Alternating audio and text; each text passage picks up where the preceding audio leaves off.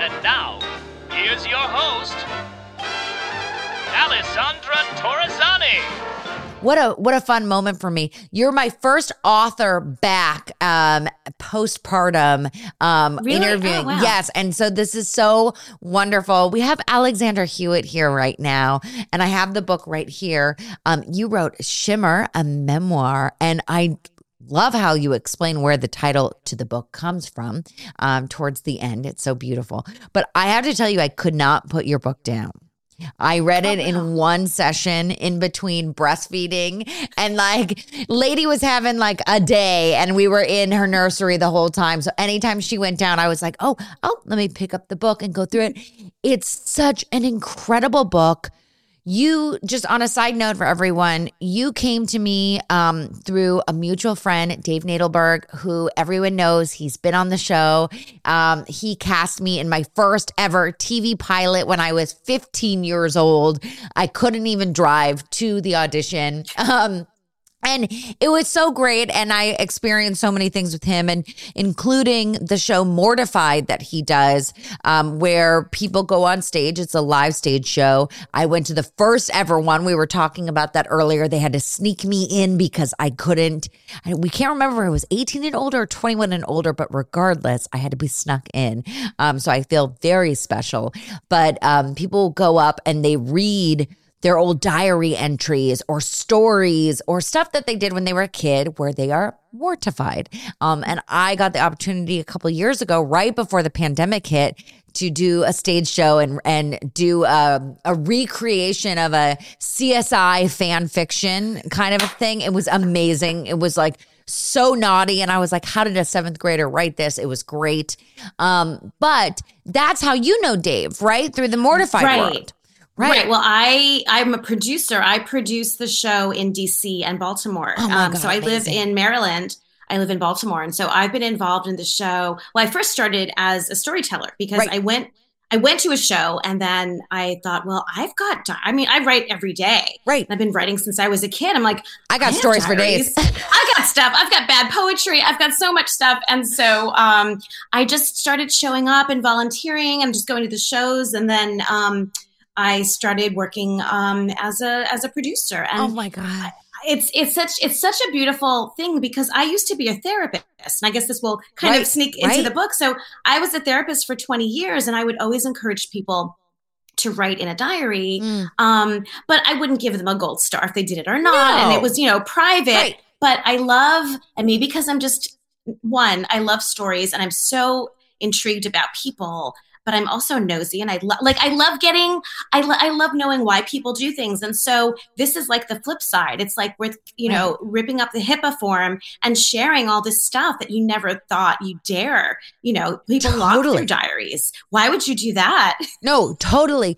Well, and it's funny that you say that because, for being a therapist, having people write, because when I was pregnant and I was going through not being on my medication, the hormones, the ups, the downs, living with the bipolar disorder, all the nonsense that came with it, I found myself writing every single day, in whether it would be in my notes on my phone or a notebook, just thoughts. None of it ever made sense. And I was like, I almost hope people don't read this because there were some really dark thoughts in there.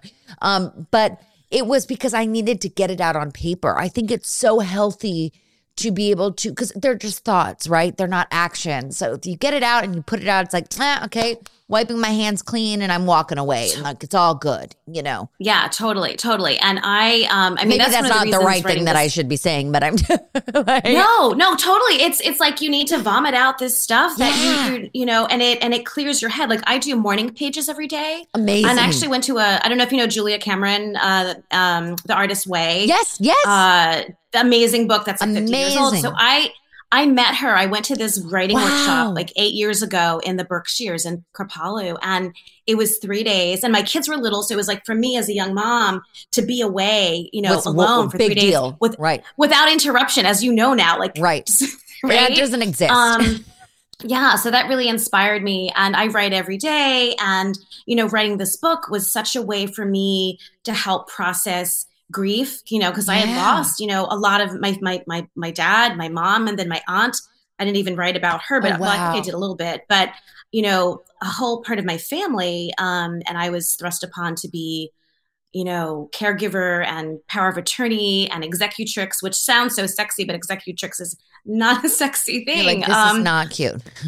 Yeah, and even when things were happening, I was writing little notes. Like at one point, my parents were in the hospital at the same time on the same Right. floor. I think that they were in a different room, but they both their first names both started with L, and so it was so confused. Like I was like, what if they confused the medicine with L Sirac and the other L Sirac? Anyway, but I was like writing, and I was writing things that were funny too because I was so stressed out and so anxious and so like scared, Right. but like writing and humor was such an important way to deal with all that. And Well, even I as think, a kid, yeah, just to interrupt really quickly, I want you Yeah. to know that I appreciate that you wrote it in humor and you didn't. I, at least personally for me, I find it very hard to relate and to understand many books that I read about mental health and mental illness when it's so to the book, rigid. This is the story. This is what it is. There's no levity. There's no light. I treat my life and my mental illness of bipolar disorder with levity and light. There is obviously a seriousness to it. We cannot deny that. But I have to make jokes of it. Otherwise, I can't continue on. And so your writing, that's what made it so fun and entertaining to read because wow, this was such a heartbreaking, you know, traumatic story of childhood and adulthood and life and death and grief. There was moments of oh wow, this is you humanized it. You know, I just so I want to thank you so much for doing that because it makes it so relatable and so enjoyable to read it. So please go on. So when you were a kid, I like totally No, interrupted. thank you. Thank you. No, and I do like humor for me. I mean, we need that. We need Yeah. that to survive and to get through things. I mean, I remember I went to, you know, there's a lot of business with death. Sure. And after my parents passed away, you know, I had to go to all these really dull looking, you know, court buildings and like you have to Right. file a death certificate. I remember going with a friend and it was so strange. We're in this, you know, municipal building, you know, waiting to do this paperwork. You know, my dad had just died, my mom had just died. I'm just exhausted. And there was this really weird like picture of a clown, like a 1950s, like kind of, and they kind of creeped me out. Clowns and we were just scare like, the shit out of me. So yes, oh my you're not God, see, alone. and we were just fucking laughing. Yes. And it was just, we're sitting here about to do death certificate, but we just couldn't stop laughing. And yeah. But and as a kid, great. what I was going to say before is as a kid, like creativity and writing and, you know, I grew up, you know, there's two sides to my childhood. I guess we didn't like delve into the backstory. Yeah, I think, should we, you know, talk, why was your childhood so traumatic? I guess that would be like the start to all of it. Yeah. You know, and it's funny, I'm still in like denial that it was traumatic. I mean, my therapist would say, well, yeah, it was. And you know, I wrote like, you know what you know, like what you experience is what you experience. I thought I had a great childhood. Yeah. But there were things that were, you know, harsh about my own personal experience of living with mental illness. Like I think that's something that's very interesting with mental illness. And I've never talked to someone whose mother, for instance, lived with mental illness, which is what the story is about, which is about your life, you know? Yeah. Your mother lived with, what is the exact diagnosis? My mother had chronic paranoid schizophrenia. And I think that it's really interesting because you only know what you know. It's exactly true. And I always wonder what it's like for someone, because I look to you and I say, okay, while I do not have the same mental illness per se that your mother did, this is something that my daughter will have to live with, right? As someone who lives with mental illness, her mother's going to experience this. The question of, will she ever think, oh, do I live with bipolar disorder? Am I messed up? You always wonder. So I'm kind of like secretly beyond obsessed with having this conversation with you, because I feel like I have so many questions on from your mother's point of view of what it's like. Yeah. And my mom before, hmm, so my mother was a beautiful, radiant woman. She was an immigrant. Both my parents came from Eastern Europe. My Right. mom came from Poland. My dad came from Belarus, and they met at this dance in upstate New York. How cute. Um, and they fell in love. And my dad lived in New Jersey, and my mom lived in New York, in Queens. And he hated driving to New York, but he said to me, like, he would drive to New York for my mother. And Oh, she was 13 years younger, and she was just gorgeous, just beautiful, just a knockout, and the sweetest, sweetest woman. And they fell in love, got married. And I didn't find this out till later. Like, there's bits and pieces, there's always secrets. And especially in my sure. family, this Eastern European family with all sorts of generational trauma and, leaving after the war, World War II. And it's just like so much. But apparently the night of their honeymoon, and I wrote about this in the book, my mom like freaked out, and they never made it to their honeymoon. And She stayed at her parents' house, right? well, no, he went back. He went to the parents' house, and they said, "We'll take her back." Yeah. And my father said, "Well, no, I just made a vow." Oh. And so my mom, and see, this is the thing too. Like, I wonder. My mom was really sick. Like, I look at you as someone, I really admire you. Like, Oh, thank you. mental illness is an illness. It's just like Sure. if you were to have cancer or a lung disease or a broken arm, like there's no shame in it. But and especially for my mom in the 70s, when the medications time. were different, the treatment, I wonder if she was alive now, maybe her ability to function would be so much greater. I'm sure it would be so much higher just with medication, you think about not that long ago, they were performing lobotomies on people and like opening brains. Like, what? I know. You have to remember time has changed. Yeah. And she had ECT, but from what I recall, what she said, it just seemed cruel and horrible. And now, like, there's centers. I know there's a hospital near me, and they have like a whole ECT center. Mm-hmm. And I don't want to say it's like a spa, but people go in, like they go in as if, and it's not a shameful thing, and it's not like a horrific thing, like you're strapped down and it's torture. It's like this is a therapy that can help me, get through life. So my mother's illness, though, I always wonder like why they had children, because, and I don't know like how my mother was. How old was your mom when she had you? How old was my mom when she had me? Let's see. My dad was 40. So she was 27. I have to so not like very young, not like 18 or something where it was like, which is kind of older for that era, right? Yeah. And then when I was, so not like very young, not like 18 or something where it was like, which is kind of older for that era, right? Yeah. And then when I was, and I have like little bits of pieces of memory, like they say your memory isn't really formed until you're 5. Right. But I have pieces. I don't know if I believe that, because honestly, I remember shit when I was really young. Right. Yeah. Same here. And so I remember pieces of my mom that were, for lack of a better word, normal and just calm and loving. And when I was 5, she attempted suicide, and I didn't know this. I was just told that she had an accident and she was in the hospital. And so, and that kind of started. And that must have been so scary for you too.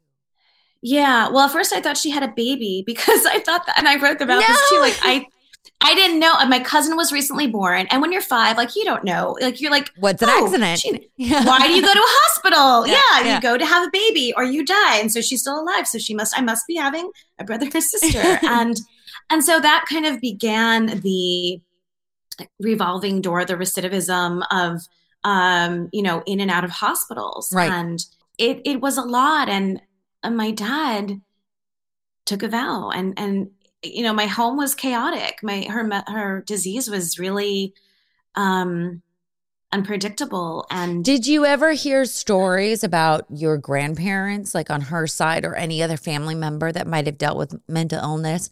Like, I'll use the example of my dad's.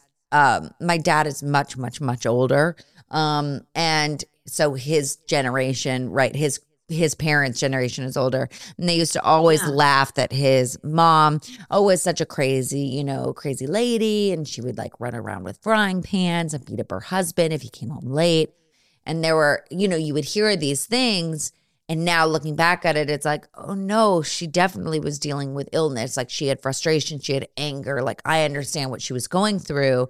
But at the time it was like, oh, she was like wild, and just out of control. Ha ha. Did you ever hear anything like that in regards to your mom's side of the family where maybe there was a sign or? No, I mean, no one, no. And I don't think if there was, anyone would talk about it. Right.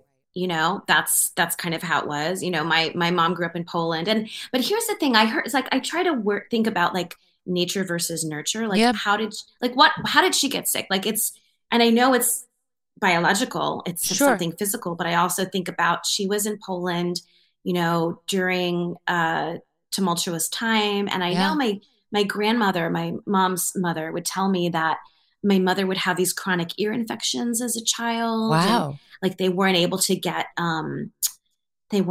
medication or a doctor. And like, and I wonder, like, did there's so many things that add up. Right. Yeah. Right.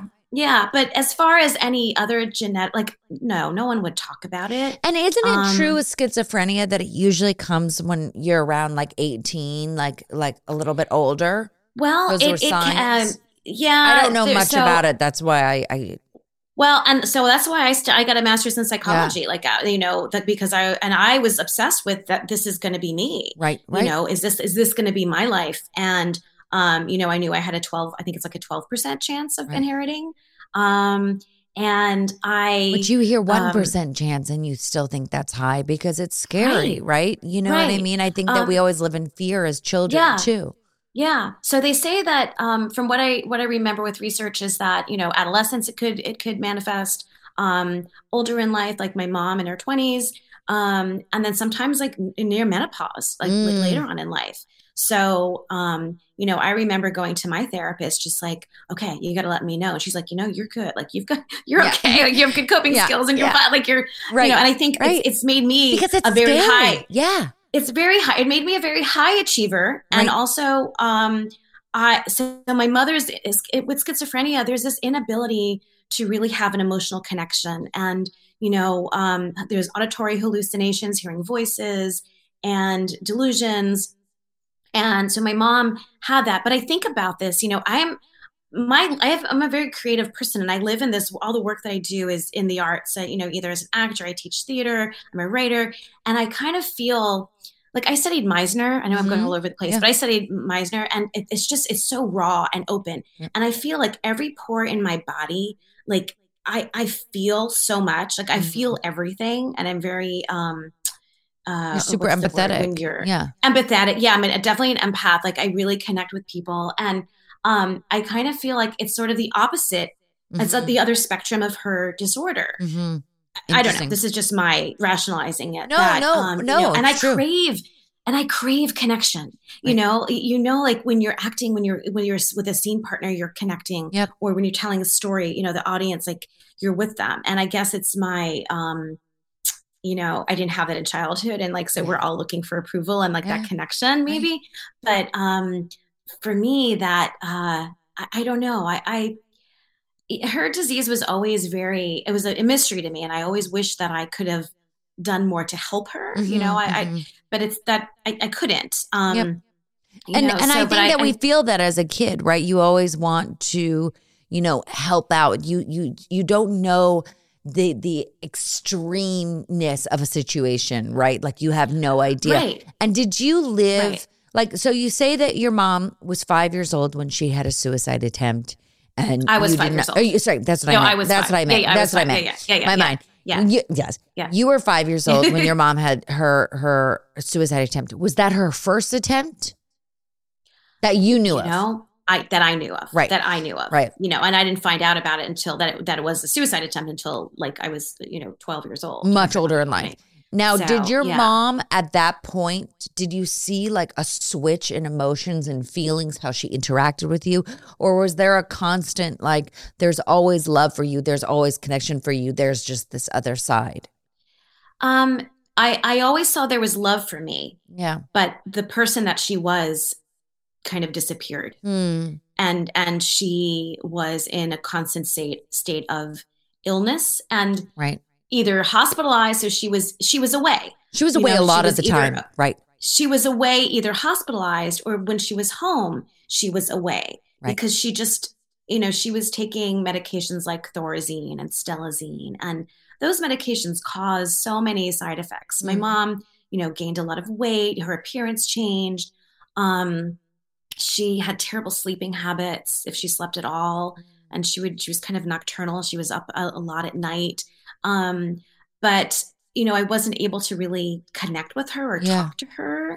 Right. But, I knew she was never angry at me or like lashing out at me. Right. She did to my dad. I mean, and I saw that a lot, and I just, wanted to protect him. But, her sense of reality was distorted. And I seem to understand that as a kid. Like, I was so mad at this illness. Right. And that's how you write. You write about that you were mad at the illness, that you were like, why does this not just stop? And you take her out of her misery of the pain. Why is this happening to her? Yeah. Yeah. And I mean, that's a lot of pressure for a kid. Yeah. Well, and so I have anxiety, and I wrote about that. And it's interesting because it wasn't until much later in life, after studying psychology, being a therapist for 20 years, seeing therapists, where it was pointed out to me that, that I have anxiety. I would describe things like, how did I not know this? But I guess as a kid, like, I felt I wasn't allowed to be the sick one. Right. Because I had to, I was an only child and I wanted to help my dad. So I became like a little housewife. I cooked and cleaned. And there's a lot of pressure. I'm an only child too. And I know what you mean. It's not even, put illness aside, like just in life, I feel like being an only child, there's just pressure, and it's not forced pressure by parents. It's pressure that you give yourself.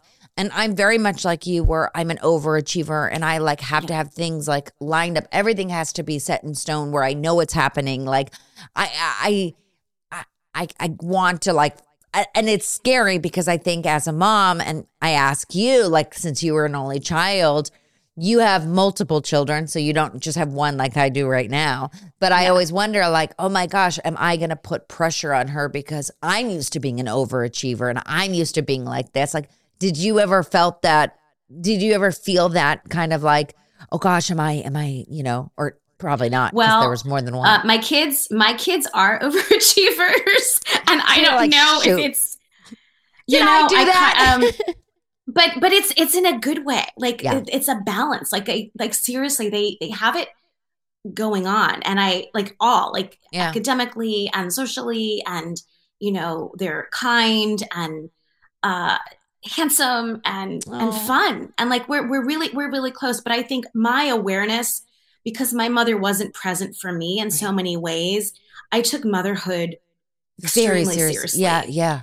And I worried, like, am I doing too much for them? Sometimes I felt like, their experience was like, their responsibility was school and to study and to do well and to have, like, I didn't want them to worry about, is dinner going to be made tonight? Or like, so I did those things. You didn't want those little things to be, absolutely. Yeah. But I have to tell you, like, as they're older, like, they're so, like, both of them, when it was time to get their driver's permits, I didn't have to do it for them. They did it. Or applying to college, like, they took care of that.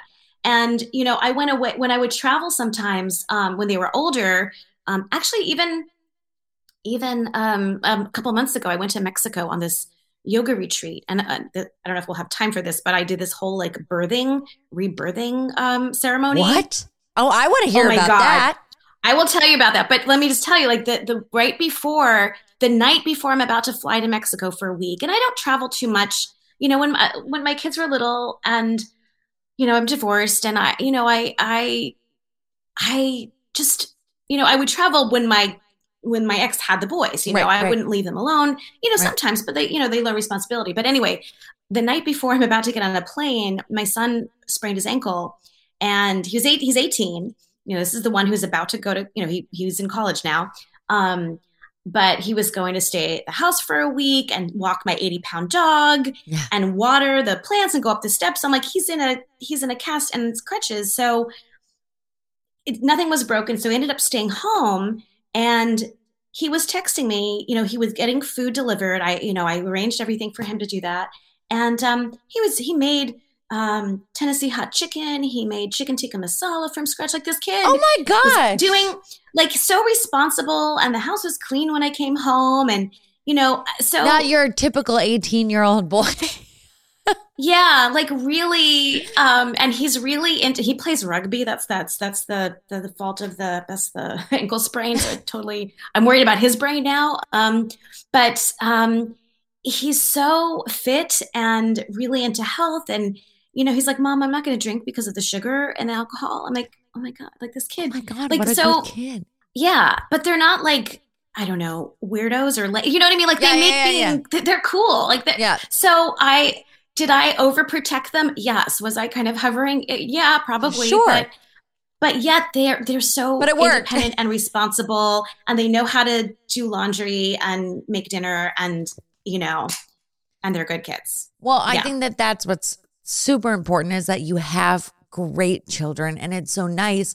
And I think that it's so nice on so many levels, because not saying that you had a traumatic childhood. We all have trauma, and we all have issues in our childhood, but it's so nice that you didn't let that stop you from having children. I think a lot of people find that, where they're like, oh, I had so much that went on, and I wouldn't want to do that to my children, so I'm not even going to go through with that, and maybe that's a healthy thing too. I don't know, but I think it's beautiful that you had children, and that's what you wanted. I think that's lovely. Well, and I also worried, I remember when I was in college, I had a boyfriend who I was in love with, but his mother had mental illness, and he was raised by his grandmother. And so the mom wasn't really in his life. I never met him, but I met her. But I was always worried, like, what if we got married and had kids? Like, this doubles the chance. Right. Sure. And so it is crossed my mind, but they seem to be high functioning and okay, and doing well.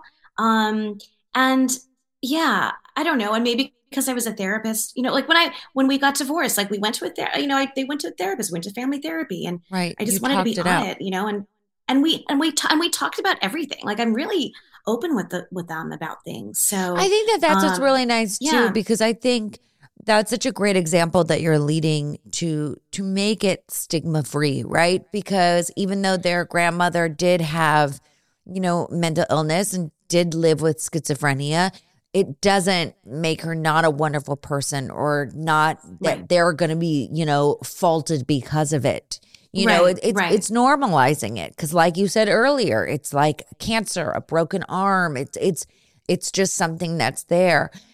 Something that I read in your book that affected me so much was how much and deeply your father just loved your mom.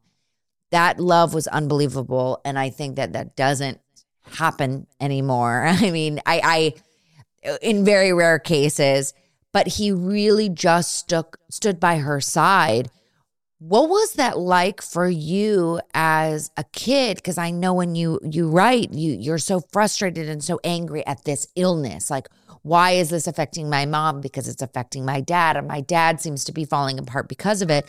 What was it like for you seeing your dad like that? Like, what do you think it's because he's not American that he was like so strong and so empowering? Like, what is it about your father that you think kept him going like that? Like, and being so supportive, and especially when you write about the fact when he had not a heart attack, when he was having the chest pains, right? Isn't that what it was? And he went into the hospital and they. Yeah, he did he ended up having a heart attack, but he did have heart. But that moment that you wrote about when you were like, oh my gosh, he's healthy. He doesn't smoke. He doesn't do all this. Like, why is this happening to him? Like, how did he keep so strong? Did he ever tell you what it was? Is it, because he's not American? What was it that kept him? Because I just was I was in awe of just the incredible strength he had for his wife and his child. As am I. I mean, my father, Leonid Surak, was just such a beautiful soul. Like he I think part of it, he experienced trauma as a child. My grandfather was shot by the KGB when my dad was 3, I think, and that's my dad's first memory. I'd asked him to tell me his first memory, and he says he remembers that sound. And then he was the oldest child, so he had a brother and a sister, and I guess, as an oldest child, he was responsible, maybe not at 3, sure. but, no, but I mean, then it gets built into you. Yeah. So, and I guess like suffering, like what is suffering? My family who came from Belarus, who left Belarus on foot to go to Germany to this displaced persons camp for 2 years. And then they ended up coming to the United States. And then my dad was in the Korean army, in the army during the Korean War. Wow. And so, and then here he falls in love and she has a disease. The disease is something that's incredibly emotional and disrupting and, chaotic. Mm-hmm. But here's something, what I want to share is that later on in life, as my mom, this is like they were both getting much older, and my mother was in a hospital. And when you are taken to the ER, you can't say, well, to be admitted for psychiatric evaluation and then to a hospital. You can't always choose, like, well, I want to go to, if you're in New Jersey, Carrier Clinic or whatever, facility. You're going to go where there's a bed. Right. So there was this one occasion where my mother was sent to a hospital that was almost 2 hours away from my dad's home. And he was getting older and having a hard time driving. And it was kind of closer for me to drive from Baltimore all the way to, I was near like Cherry Hill, New Jersey. It was just ridiculous. And so he didn't see her for about 2 months. And I was the one who was driving. You were the caretaker at that moment. And I had called him, after one visit just to see how he was doing, and told him, and I said, it must be really quiet. You must be able to rest now. And it must be in a way, you're having peaceful. Some peace. Right. And he said, I really miss your mother. Oh. And I kind of lost it. I'm like, he said to me that, caregiving is a privilege, that you love someone so much that you get to be there for them. Yeah. And, I don't know. It was difficult. I'm not making my dad to be a perfect saint, but, I grew up Catholic. So I have like all kinds of guilt, and I'm kind of a recovering Catholic right now, but my dad would go to church almost every day. Like he prayed. So I don't know, but the prayer it's almost like a illness. No, but it's almost like a soldier mentality, right? Like this is your duty. This is like what you signed up to do. You're here to serve, and you are going to fulfill that until the time is up. And that is what he did. And it proves that even before mental illness, how he was there when, she had the freak out on the night of their wedding, right? And the parents were willing to take her back. And he says, no, I made a vow. That just shows the commitment and the type of man that he was, that he just absolutely was not going to give up. Were there any values that you take with you that you learned from your father or from your mother, for that matter? A value, just really being there for people, and really having a sense of patience and understanding that everybody's going through something. Mm-hmm. So I tend to be I'm very tolerant of aberrant behavior, which is maybe not always a good thing, That's okay. Putting up with things and just, understanding that we're all human and we all are so messed up sometimes, and life is so difficult. And I don't know, I'm just saying a lot of cliches, I feel, but no, but I mean, it's true. I mean, we're all fucked up and we all have to forgive each other. It's like the thing when you're honking at someone and you're like, well, maybe they have a really shitty day and that's why they're being an asshole. Right. You know what I mean? Like you just have to think that's what it is, And I try not to, I believe that like this is it. Like we've got this one shot, and don't waste your time on stupid shit. And even when I was a therapist, I remember sitting with people that would complain about things that, I'm like, you're paying this much money for this? Really? What is really a problem? And I don't know. I don't want to, but so my dad, there was this sense of, just to keep going. My dad just really taught me to just like keep going, keep busy. My dad was a writer. My dad was a poet. Wow. So it's so beautiful that you're honoring him by doing this novel. Yeah. And I did share some of his words in here. And so my dad wrote poetry. And so he had like 50, he had a book of poetry that he had published, and they were all in Belarusian, all in his native language.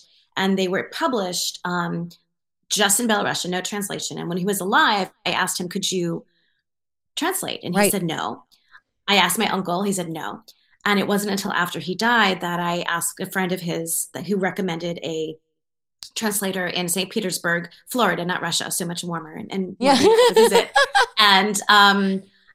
And he helped me translate the poetry. And actually, I found when I was cleaning out my parents' house after they died, I found more poems. So I found like these, so we have 55 total poems that we've had translated. Wow, 55? And yeah. And so I want to publish publish these with the translations. And that was a project that I was working on right before the pandemic. And I wanted to go to Belarus. I was going to go in 2020 to Belarus. And all that just stopped. That's okay. You'll still be able to. I hope so one day. And so, that's something that I want to do, even if I self-publish it, and just to get his words out there. Yeah. And so and the language is sort of a dying language because they want you to speak Russian. Just like in Ukraine, they want people to speak Russian and not Ukrainian. And but he writes his love for his country, his love for my mother. It's just really beautiful. Yeah. So art was something that my dad taught me, to write and, to use those things that help you heal, like to do those things. Sure. You can complain or you can go forward, Absolutely. Since you are a therapist and that's kind of your specialty. Well, I'm not a therapist anymore. Well, no, I don't anymore. see patients anymore. Yeah, I used to be. But in your heart, in your mindset, like I was trained. You're trained, right? Exactly. Right. Yeah. For someone who lives with a parent who has mental illness, whether it be schizophrenia, bipolar disorder, just depression, whatever it may be, from a professional and now also a personal point of view, like what is something that you would recommend to someone who's living with a parent who's living with an illness, both professionally and personally, because you have this, wonderful story that you've lived through this life. Well, it's interesting because I know you're an advocate for NAMI, the National Alliance on Mental Illness, and so I actually do some work with them, and they're like I'm doing some book readings coming up this month, and I'm gonna have a representative from NAMI be there to talk about their services, and great. National Alliance on Mental Illness, everyone check it out. It's incredible. Yes. An ambassador. And they have family support groups, and that's something that I would, and it's a national organization, and it's free and confidential, and not just support groups, but they also offer other like if you need respite care or whatever information that you need on caregiving for your loved one or for yourself too. So just to make people aware that they're not alone. Because as a child, I really felt alone and ashamed in a way. I wasn't ashamed of my mother. Again, it was just sort of this thing that wasn't talked about. My dad never talked about it. And my dad never went to therapy. My God, I wish he had a therapist. Right. Of course. But so NAMI is definitely 100% a place to connect, to get some help, and to talk about things and to help normalize it. And also just a place to be able to get some connection and to not feel alone. What was something that you now looking at it, do you feel that as a young adult, I wouldn't even say a child, a young adult, or, someone in your 20s, do you think that it's appropriate for a family member like a child to talk to someone who, a parent who lives with mental illness and kind of help guide them? Because I know that, I'll speak for myself. It's like the older generation of my parents and grandparents and so forth, can be very stubborn of like, no, there's nothing wrong, or I don't need help, or, it's fine. That's something that I think is lacking of how can we communicate with different generations? I even know like the younger generation, sometimes like, I'm like, oh my God, you guys know so much. Like it's crazy. You know what I mean? Like it's overwhelming. What is something that you would recommend, or how could we talk to an older, family member about getting help? Or maybe even not even older. It could be a sibling or something, that someone that is just like, nope, this is how it's supposed to be. I'm not weak. Yeah. Because I think that's right. A lot of the older generation, especially, foreign, who have immigrated over, it's like that's a sign of weakness. So how can we, start that conversation? Yeah, people are, some people are resistant to therapy. And, I think going to therapy is bravery. Yeah. And that's something that I would try to instill, is that it's brave. Right. And I would use an analogy of like the broken arm. If you broke your arm and you had cartilage sticking out and your arm's bleeding, like you wouldn't be like, oh, I'm fine. No, right. I'm totally fine. Like, no, you'd go to the friggin' hospital. So, it's the same thing. It's brave to be aware of, what's happening. And if something doesn't feel right, there are professionals who are there to help, and it's not shameful and it's confidential. And the thing too is like, things are so confidential. Like, I think that somehow takes away that even makes it more shameful sometimes. Do you know what I mean? That might be a strange statement, but when more people talk about it, like, your podcast, for example, like you're talking about these issues that should not be something that are, shameful or afraid to talk about. Right. So encouraging people that it's brave to ask for help, and that you're not the only one. Yeah. Right. Absolutely. There's so many people, because I think people are afraid, like, well, yeah, it's just me. I'm like, no, it's pretty much everybody. Or at least if we're all dealing with something. Yep. And, like for me, I was like, I have anxiety, and I had an eating disorder when I was younger. And I really feel like, going to therapy for me just really helped save me and help realize that this is something that I can work on techniques. There are coping skills or things that I can physically do, writing about them or whatever that is. There are ways that you can, get through that. Yep. No, I totally agree. Yeah. So what I want to do, you offered, so I'm taking you up on that offer of reading a bit of the book for everyone. But, tell me, what was the reason behind this book? Why did you feel it was so important to share this story? Because I know why I think it was important for you to share the story, and I'm so happy you did share the story.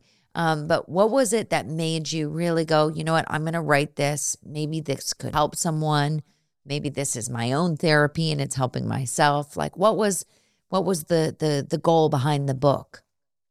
Well, right after my parents died, my dad died in 2017 and my mom died like 6 months later. I started an MFA program in creative writing and publishing arts. So I've always been a writer, but I never felt I could call myself a writer because I didn't have that degree. And so, being in that program, and I was told like, well, you probably shouldn't write about all this grief like right after it's happened, like give it some time. But like, I just needed to. And so, the MFA program was a way to jumpstart that process. And I really felt that, the things I'm writing about aren't necessarily these are heavy topics. My mom's suicide attempt, her mental illness, my parents' death, anxiety and eating disorders. But yet I wanted to write it in a way that gave some hope and light.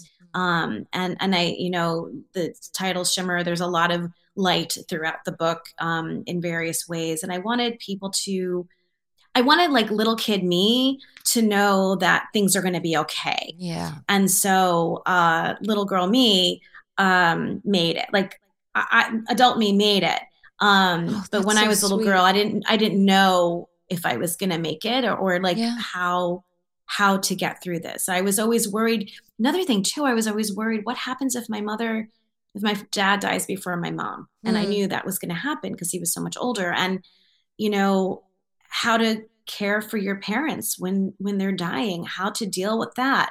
There are things in here that everyone has to deal with death. Right. It's universal. It's not it's not unique to me. And someday, my grandmother, she passed away from a stroke and had to go away. She had one stroke and then a second. But the first one, she was in a home, and that was something that was so new for all of us in the family, right? Because it's like, how do you deal with this? Like, what are the steps? Is this miserable? There's all these thoughts going on. And I think that that's what's so great that you talk about all of that in the book. Yeah. Because grief is something that I don't think it's talked about enough either. And we all experience grief.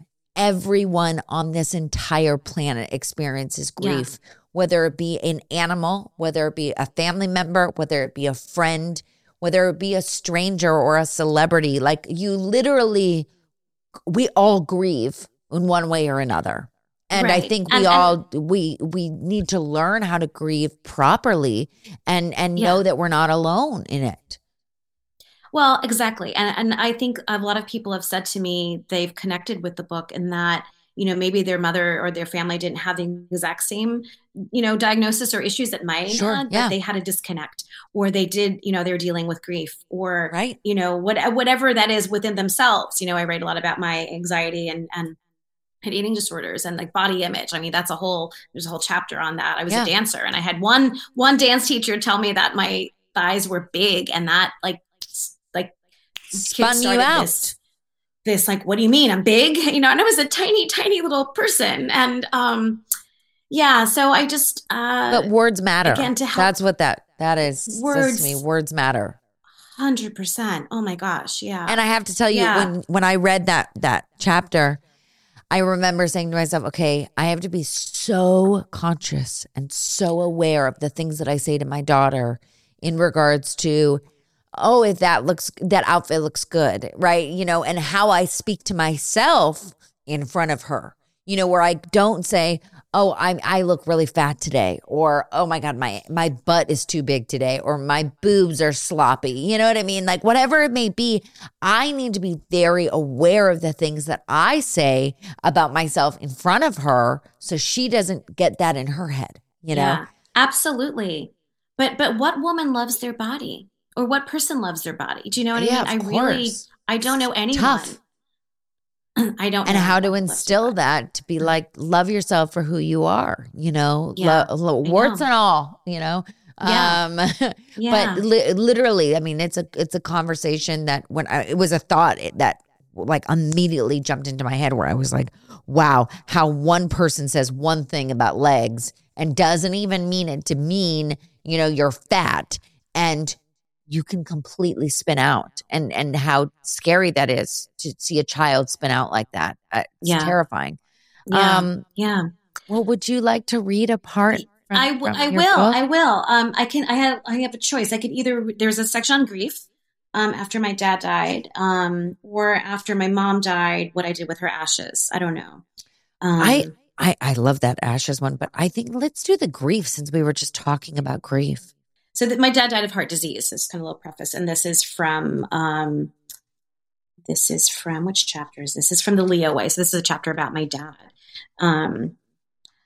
Takotsubo cardiomyopathy, which gets its name from a Japanese octopus trading pot, is the condition in which extreme sorrow literally breaks the heart. Cardiac muscles deteriorate and break down when exposed to grief, fear, and extreme stress, and morph into a form resembling the takotsubo. Though my father walked 5 miles a day, didn't smoke, ate healthy food, and was very active, he had a heart attack at age 60. 30 years later, after 51 years of marriage, he died of heart failure. I would like to have seen the shape of his heart. I finally opened the right side desk drawer and discovered all his detailed instructions: no flowers, no open casket, dark suit and black shoes, and buy a cheap casket. He had left a plan for the funeral and even wrote his own obituary. I made all the necessary calls and functioned well in busy mode. It was a better place to be than grief mode. Here's a fun fact about grief. There are no fun facts about grief. Grief hit me like the final knockout blow by a heavyweight champion going down for the title. Grief is heavy. Grief is collapsing on my kitchen floor, retching from crying so hard. Grief is dehydration, without enough water on this planet to replenish my tears.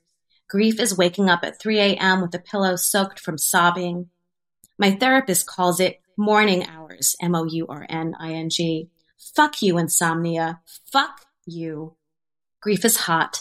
It's a hot, sharp pain in my throat, preventing me from swallowing. Grief sneaks up when I least expect it. It's a tsunami and a volcanic eruption. It's uncontrollable. When I think I'm beginning to feel normal again, it pulls me under like quicksand. Grief makes me feel like I'm in a slow motion video and I don't have a remote. Grief is not wanting to burden others with my pain and sadness. It's painting a sunny picture that everything is okay. It's not okay. I'm still not okay. It's so beautiful. It's so beautiful, and so heartbreaking. And anyone who has gone through grief, which is pretty much everyone, and if you haven't yet, thank God. You will. You will. Yeah. It's a matter of time. It's so honest. And that's what I love about your book is it's so honest. You can I just reading it, I could tell your personality. I could hear your voice in my ears. Like there was everything about it. I was like, oh, I know who Alexandra is. Like this is, it's beautiful. It's beautiful. And I really thank you so much for sharing this with all of the emotional support community. I think that it's really great. And for NAMI and all of that. And so I have to ask you my final question that I ask everyone. And I'm so curious what yours is going to be. But Alexandra, what is your emotional support? For me, it's creativity. It is immersing myself in either theater or writing or even trying new things that I've never done before, like painting or it's just creativity for me. That's what saved me as a child. And teaching others, I teach theater. I teach theater to veterans at this amazing program at a Shakespeare company that I teach for. How fabulous! In Baltimore, yeah. And so, I mean, even through Mortified, like encouraging people to share their most icky kind of uncomfortable stories, but yet it's so freeing and it really connects us as humans. So this idea of creativity and connection is what is my emotional support, 100%. And to spread it to others too. Yeah. Yes. I am such a firm believer in this. And I love that you said creativity. I love that you're teaching Shakespeare and theater to the veterans. Like, fuck yes. That's amazing and incredible. It's so transformative. Yeah. It's I can only imagine. What is the company called so people can find that? Oh, it's Chesapeake Shakespeare Company, and they're in Baltimore, Maryland. We have the most beautiful theater. It's like the Globe of Baltimore. That was this big bank that they remodeled. Yeah, it's pretty gorgeous. Yeah. Wow. And how can everybody find you and how can they find the book? Yeah. So my website is alexandrahewett.com. And Hewett is Hewett. And my book's available through my website. And then also it's on Amazon, but just the ebook. So if you want the actual cover and the actual book, I like to hold books. I don't know, but I know some people. So beautiful. Thank you. I designed the cover too. So the cover is a the layer wedding dress, right? Well, and underneath is my mother's wedding dress. I don't know if you can see. There's a little bit of white. So I kind of played around with that. So there's like her wedding dress layered with this material that I'm making. And I already have part of it made. I worked with a designer, and so I kind of have a wedding dress that I've kind of already worn, and it looks very mermaidy, and it's definitely not white. It's shimmery, and that's how I want my life to be. Yeah, I love that mermaid. Yeah. I love that. Thank you so much for coming on Emotional Support. Oh my God. Thank you so much. You're amazing.